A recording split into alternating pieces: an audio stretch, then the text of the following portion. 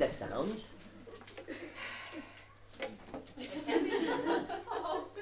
Great. Whilst this is getting sorted, we are looking at John chapter 6, and we're gonna really cover the whole chapter. There's two reasons for doing that. One, time constraints, and then also the chapter's really concerned with kind of a major theme in itself, which hopefully I'm going to cover. There's a lot in there, but it's really great to kind of see a chapter as a whole and also try and see it in the wider context. So my aim, I guess, for this morning is to kind of have a broader perspective of John chapter 6 and then zoom down a little bit to what is a key statement that we'll look at, which is, I am the bread of life. And we'll be kind of focusing in on verses 34 to 40, so you can get those ready in your Bible, although they will come up on the screen. We won't read them for just a while, if that's okay. As I've got, before we begin, a little, two very short videos that I've paid for the rights to show, and then a little pop culture reference quiz for us this morning, just to get us going. If that's okay. Let's see if it works. Maybe there might be even sound as well, which would be super fun.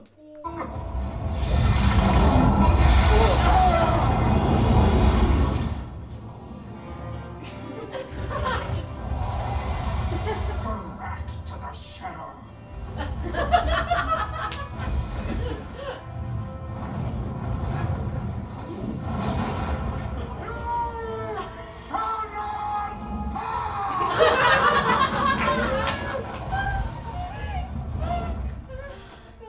Wonderful. There is one more video. If that reminds you of anything, don't say anything just yet. And I've just got one more video for us. Again, it's very short.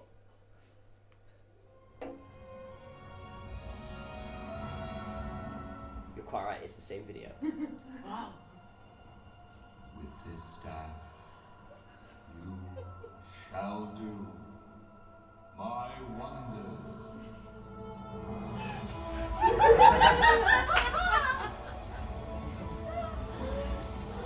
Oh my gosh. It's powerful stuff. Well done, Prince.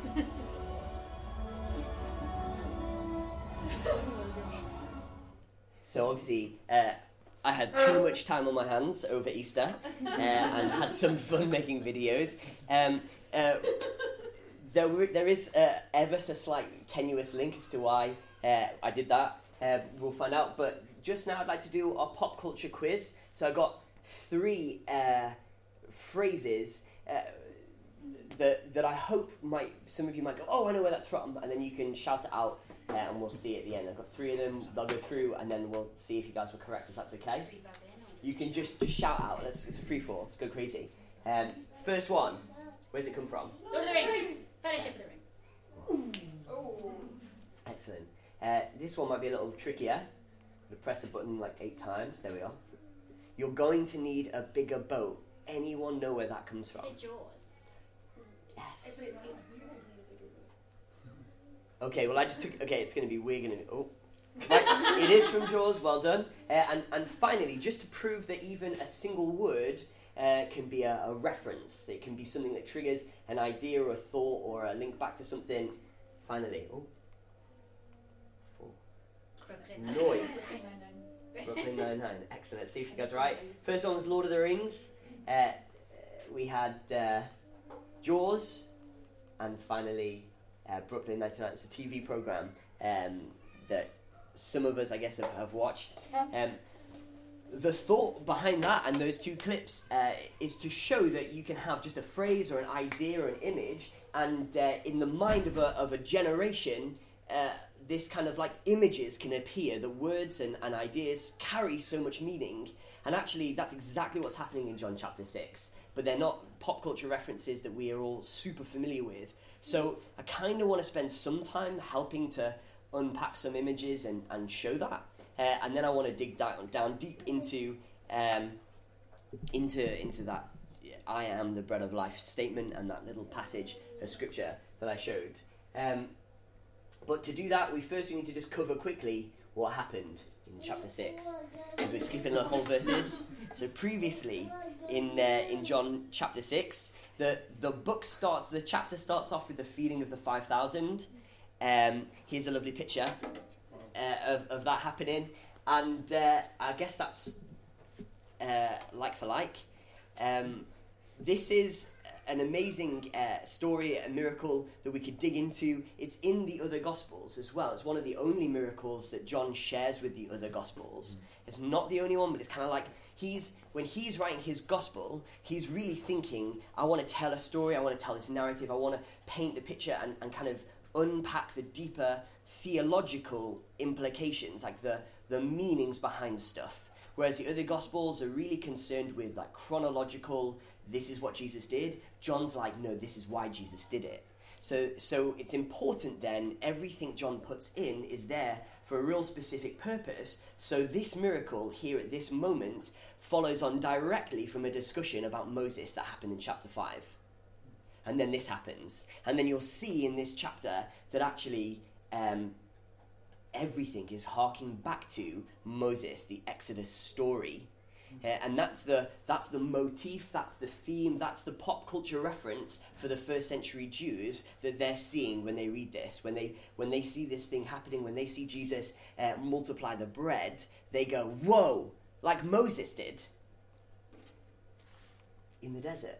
See, in Exodus, in the story of Exodus, the Israelites, the Jewish people are in slavery in Egypt, and God rescues them by the help of Moses, who parts the sea, who helps them to make their way through a big body of water, and then provides for them in the desert, in the wilderness, with bread from heaven. And then all of this is before they go into the promised land. So they had slavery in Egypt, miraculous transportation across water, food, sustenance supplied to them in the desert before they step into the promised land. And what we see here in this narrative is that John is basically saying this is an Exodus-like story. In fact, what he's saying and what Jesus is saying is all of that pointed to me.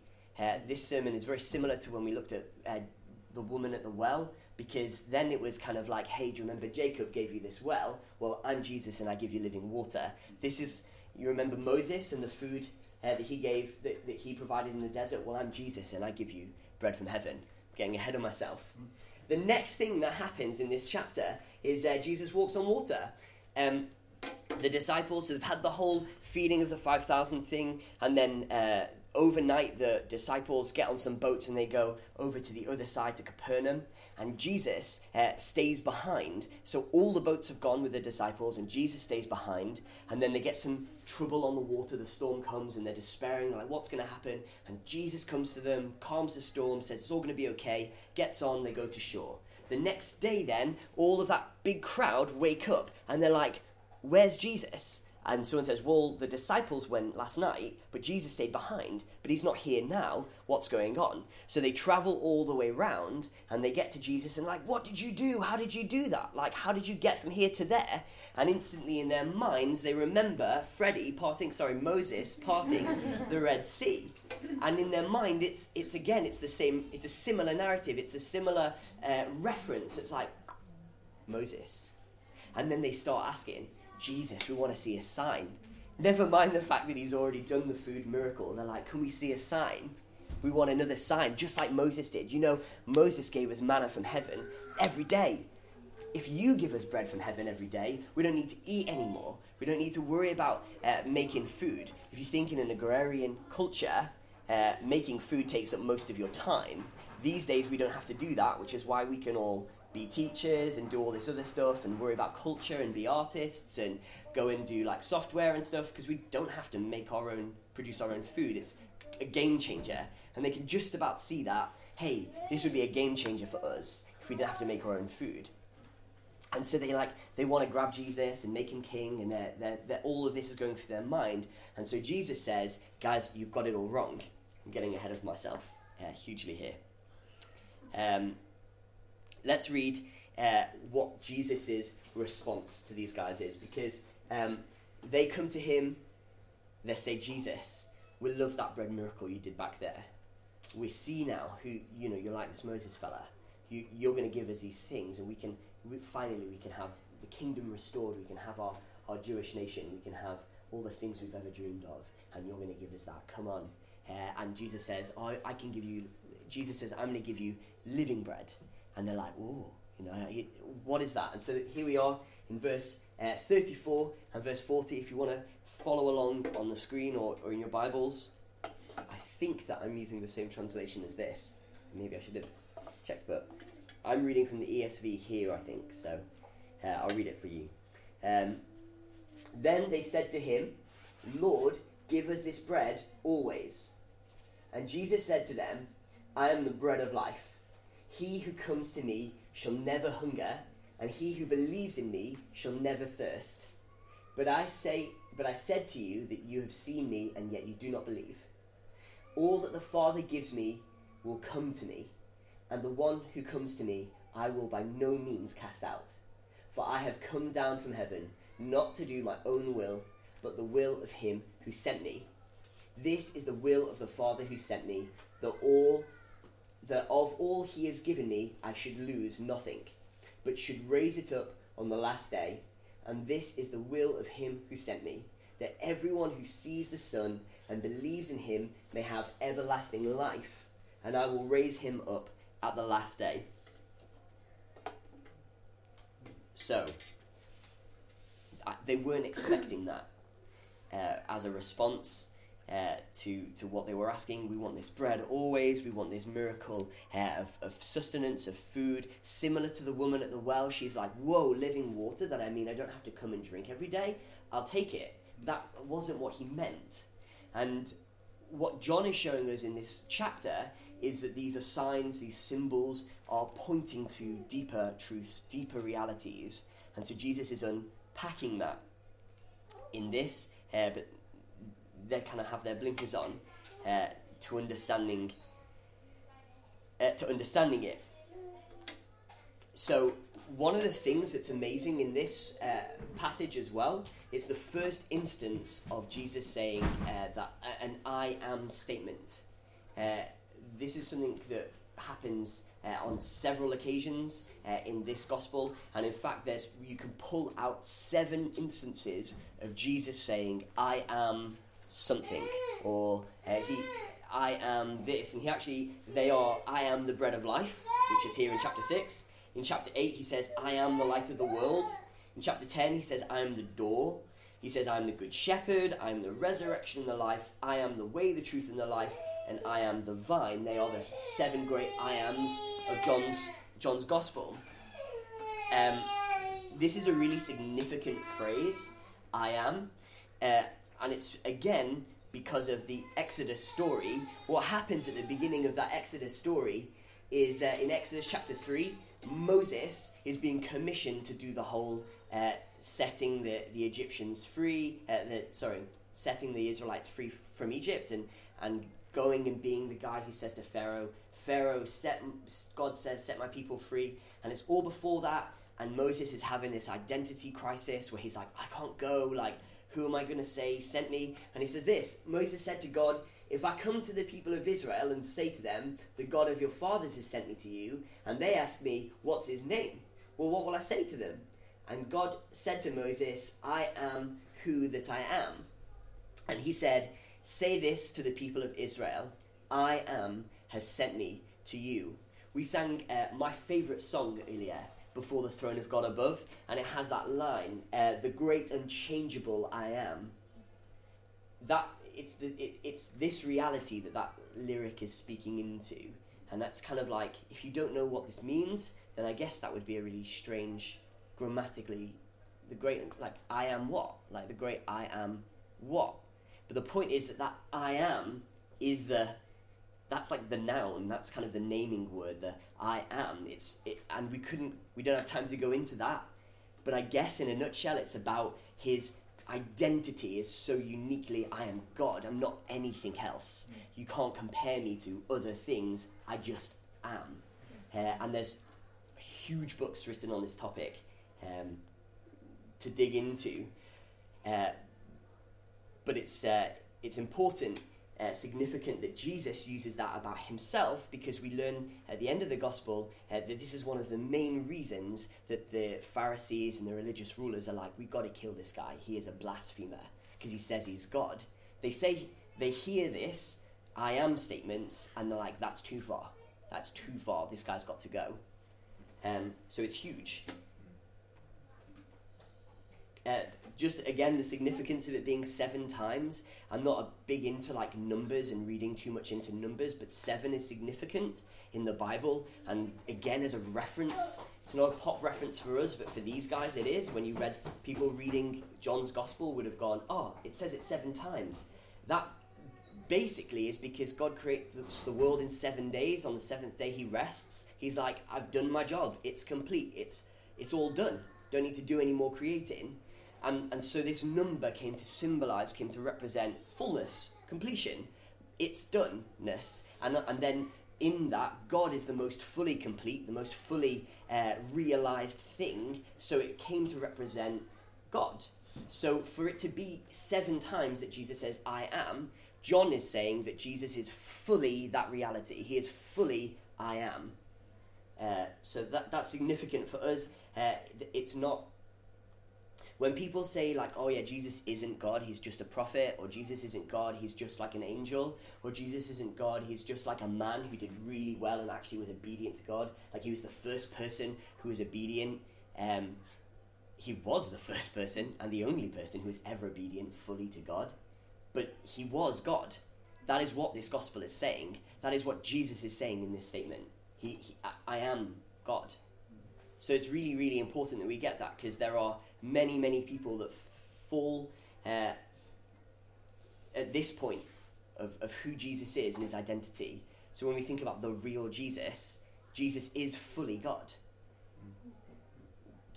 And just to labour that point, if he isn't, it would be difficult for us to say, to put our trust, our hope in him as our saviour. Also, that's what John is saying. It's in the Bible, like it's in here. The end. But many, many people fall at this. So, Jesus is fully God, and as God, in this chapter, in this passage, he's saying that he is the bread of life. Verse 35, I am the bread of life. What is this bread like? That will form the basis, the end of the rest of this sermon. We'll be actually digging into, okay, so Jesus is fully God, and as God, he is something like bread. What does that really mean for us? What does that mean? Well, it means this, that Jesus is as bread. What is this bread like? This bread satisfies. Verse 35 says, he who comes to me shall never go hungry. Simply put, this is a bread. That word life, by the way, that I'm the bread of life, is a word life in the Greek. It's zoe, where we get the name Zoe, and it means spiritual life, as opposed to bios, which just means physical life. And so key there is that this is spiritual, life-giving sustenance. Obviously, real bread, you eat it, makes you grow, makes you healthy. Lots of carbs, don't eat too much, but generally it's good for you. Part of a balanced diet, it's good for you. It gives you bios, it gives you physical life. This is a spiritual satisfaction. This is spiritual hunger quenching bread. It's inclusive. All those, I couldn't think of a better word than inclusive, but maybe you can help me. All those the Father gives me will come to me, and whoever comes to me, I will never drive away. Friends, this is a bread that is open and available for all who are hungry, who come to Jesus. It doesn't drive people away, the words say. Jesus doesn't drive people away. He accepts people. If you come to him, he accepts you. I was thinking about this, I was dwelling upon it. We get driven away from lots of stuff. Family, friends. I was part of a church that cast me out Like, I was part of a church that were like, you're not good enough. Like, it can happen in church communities. So a warning there, don't build your hopes on church communities. But if you build your hopes on Jesus, he doesn't cast you out. He won't. People might, but he doesn't do that. That's an incredible hope for us. Another thing, incredible hope, he's obedient. He says in this, in verse 38, I came not to do my will, but to do the will of him who sent me. Now, this is big stuff, because God has actually put a law down. He has actually said, this is how I want people to live. I want you to live holy and blameless lives. He has actually set a standard. We talk about grace so much here, and it's because we have to. Otherwise, we despair, because there is a standard, but it is super high. But God actually, he has set it. It is a holy standard. So somewhere or other, obedience needs to happen. Jesus was obedient. Jesus was fully obedient to the law. He was fully obedient to God the Father in a way that other people who thought they were obedient, he was way above and beyond that, because Jesus understood what the law meant. He understood what it meant to hear from God the Father and to do what God the Father said. So when he sees someone who's needed healing, he knew God wants to heal that person, and he was completely obedient to it, despite what anyone else thought, despite what trouble he could get into. The guy he heals on the Sabbath, he's like, well, I don't care what these guys, they made up some rules about when you can and can't heal people. Doesn't matter. God tells me to heal, I heal. The Father says to do it, I do it. Jesus is concerned with God's agenda, not his own agenda, but the Father's agenda. And that is such a hope for us, because it means that we don't have to be obedient. We're not now under any condemnation. The law, which Jesus was fully obedient to, we don't now need to be obedient to that, because he was. So when it says, again in my favourite song, we're dressed in his righteousness, that righteousness could be just translated in his obedience, the holiness that he got from being obedient to God the Father. We step into that. That's what this bread gives us. That's the hope that it gives us. It's powerful. Verse 39, I shall lose none of all those he has given me. Again, because this bread, eating this bread is based, what this bread is like, or what Jesus is like, is that he's powerful to keep those that he's been given. Because he's obedient, and we step into his obedience, that means that we can't be lost. We don't get cast out by what we do. Because again, we say this a lot, it's all about Jesus. It's all about what he's done. That's what we mean when we say it's all about Jesus. We stepped into him. We're held onto by him. And verse 40 says this: everyone who looks to the Son and believes in him shall have eternal life, and I will raise them up on the last day. Again, this bread is an eternal destiny for us. It was great this morning. Josh read from Revelation 21, which talked about a new heaven and a new earth, and God dwelling on earth amongst us. And it said that there'd be no tears, there's no crying, there's no pain, there's no sorrow, there's no mourning, there's no death. That's an eternal purpose there. There's an eternal destiny. I just don't have that at the forefront or at the middle or even at the back of my mind most of the time. I'm just concerned with what's going on around me all the time. But it's so dangerous for us, because we've got an eternity ahead of us to look forward to live in the light of. Jesus knew that. He'd come from heaven. It says he talks in this chapter about how he'd been with the Father, and then he'd come back, and so he'll go back to the Father. The only person who's ever seen God is me, because I was there, and I am God. That's what Jesus is saying. So he knew this eternal destiny, and he's telling us now we have an eternal destiny. If we take on board this bread, if we eat this bread of life, we will have an everlasting eternal life. Friends, the encouragement here for me is not to trifle with, not to waste my time, like building up or like building my foundation on earthly things, but building my foundation on heavenly things. We get caught up on relationships, relationships, friendship, even church. Like this becomes the big thing that I get my sustenance from, or my security from. Like, where do you go to feel like whole or complete or happy? Because if it's not in Jesus, then it will let you down because it's an earthly thing. Helpfully, 2 quotes from C.S. Lewis on this. There he is. If you aim at heaven, wait. Aim at heaven, and you will get the earth thrown in. Aim at earth, and you'll get neither. See, if we're thinking about, Lord, I want you to be what sustains me.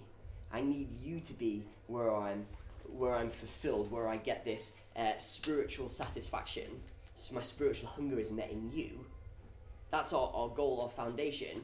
Then all of the other stuff is like easy to hold on to. It's like, yeah, my relationship, this is great. I get to enjoy my marriage, or I get to enjoy my friendships. But thankfully, they're not all I'm living for, because I'm living for something more. Like, I'm living for Jesus. So these things now I can enjoy. But if I'm living for these things, it's super hard to enjoy anything else. Because if that thing lets you down, you're done. Like, this is what we talked about, like, weeks and weeks ago with the woman at the well. If you're, like, going to broken systems, it's that verse in Jeremiah, you're kind of going back to these things that don't sustain you, then you're not going to get any life from them. Relationships let you down. Church can let you down.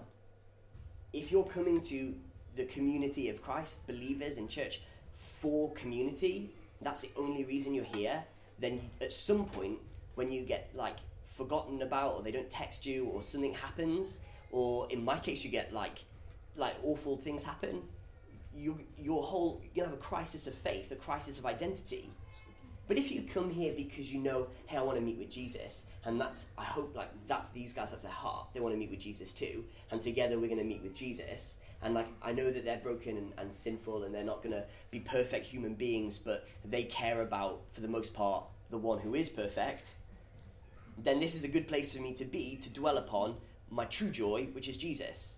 Again, if in my life my goal is to find a partner and a soulmate, and to share my life one-to-one with someone, and that's really what I'm living for, then when, tragedy happens, or there's, unfaithfulness, or, hey, you've changed. People get to 40 and they have, a midlife crisis and change, and then they're, different.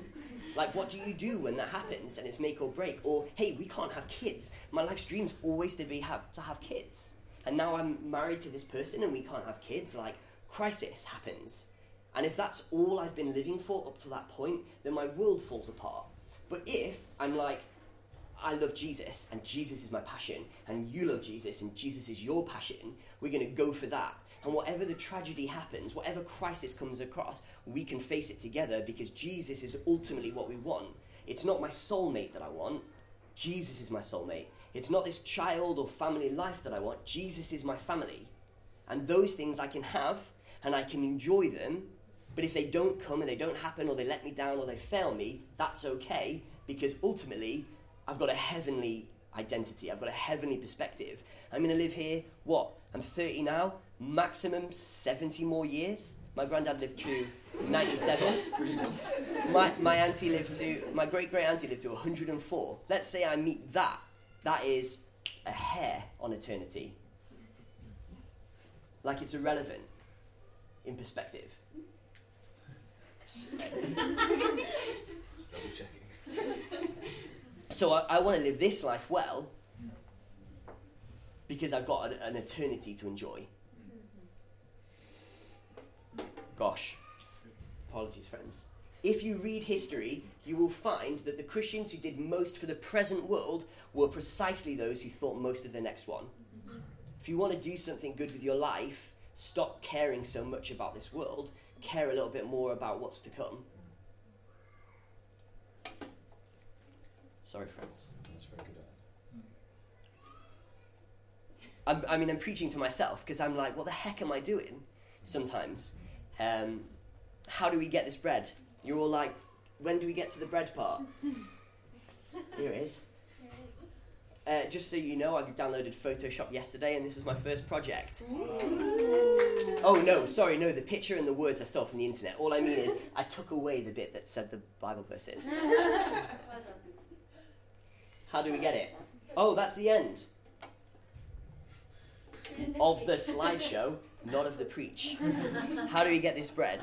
Can I get this back up? I want to go back to the Bible verses. Thank you. If you can get me back up to my Bible slide, that'd be great. Bible slide? Jesus says in verse 35, verse 40, and again in verse 40, three things. He says, come, look, and believe. He says in verse 35, whoever comes to me. We have to come actively. Whoever comes to me shall never hungry. We do need to come, okay? One of the things that's great about this bread metaphor is that you kind of eat bread when you're hungry. And so the idea here is that we have to have a hunger. You have to go and identify with your life. There's something missing here, and I'm trying to fill this up with other things. I'm really trying to get, my life together on this stuff. I've got a hunger. Only you can satisfy it, Jesus. We've got to come hungry. That means to actively come. And I guess if you're here today, that's a good sign. The next thing he says is look.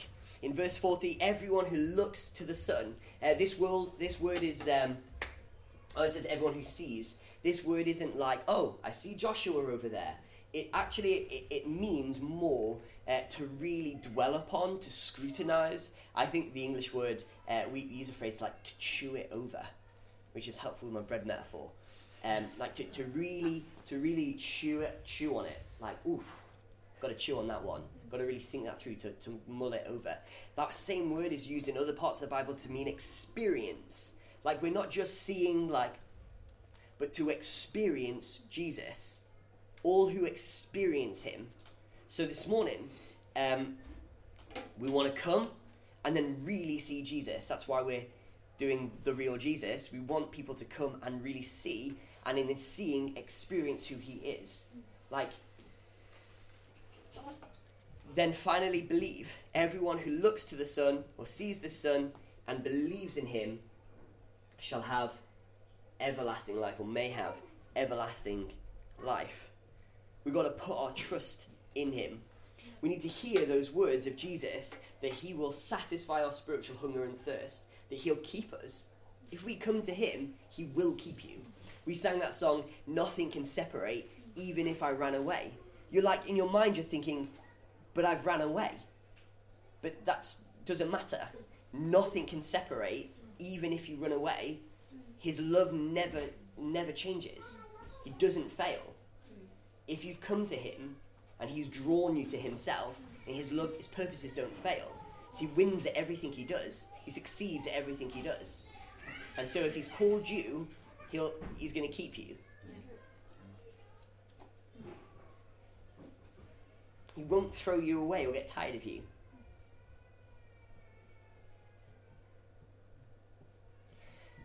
He won't lose a single person who belongs to him. And he will raise us up to an eternal life of unimaginable joy. To believe means to hear that and say, that's true for me because of Jesus. That's all mine because he gave it to me. That's what it means to believe. Just to say, all of that is true because of what he's done. Yeah. All of that is true about me. I have an eternal destiny. He's not going to throw me away or reject me because I mess up or when I mess up. Because of what he's done. So we are going to end this service by taking communion. This makes the most sense because Jesus goes on to say in verse 34, whoever eats my flesh and drinks my blood has eternal life. Again, just to bring it back to this Exodus thing I talked about at the beginning, this whole chapter, John tells us, takes place at Passover. Passover is the Jewish festival that celebrates the whole Exodus story. It's like they reenact the Exodus story. the whole slavery in Egypt. They eat these bitter herbs. They eat they dip an egg in salty water. It's the tears that they cried. And they reenact the whole thing. It's amazing if you ever go to a Jewish Passover feast. It's laden with symbolism. And John says that they were doing that during this chapter. They were having the Passover thing, celebration.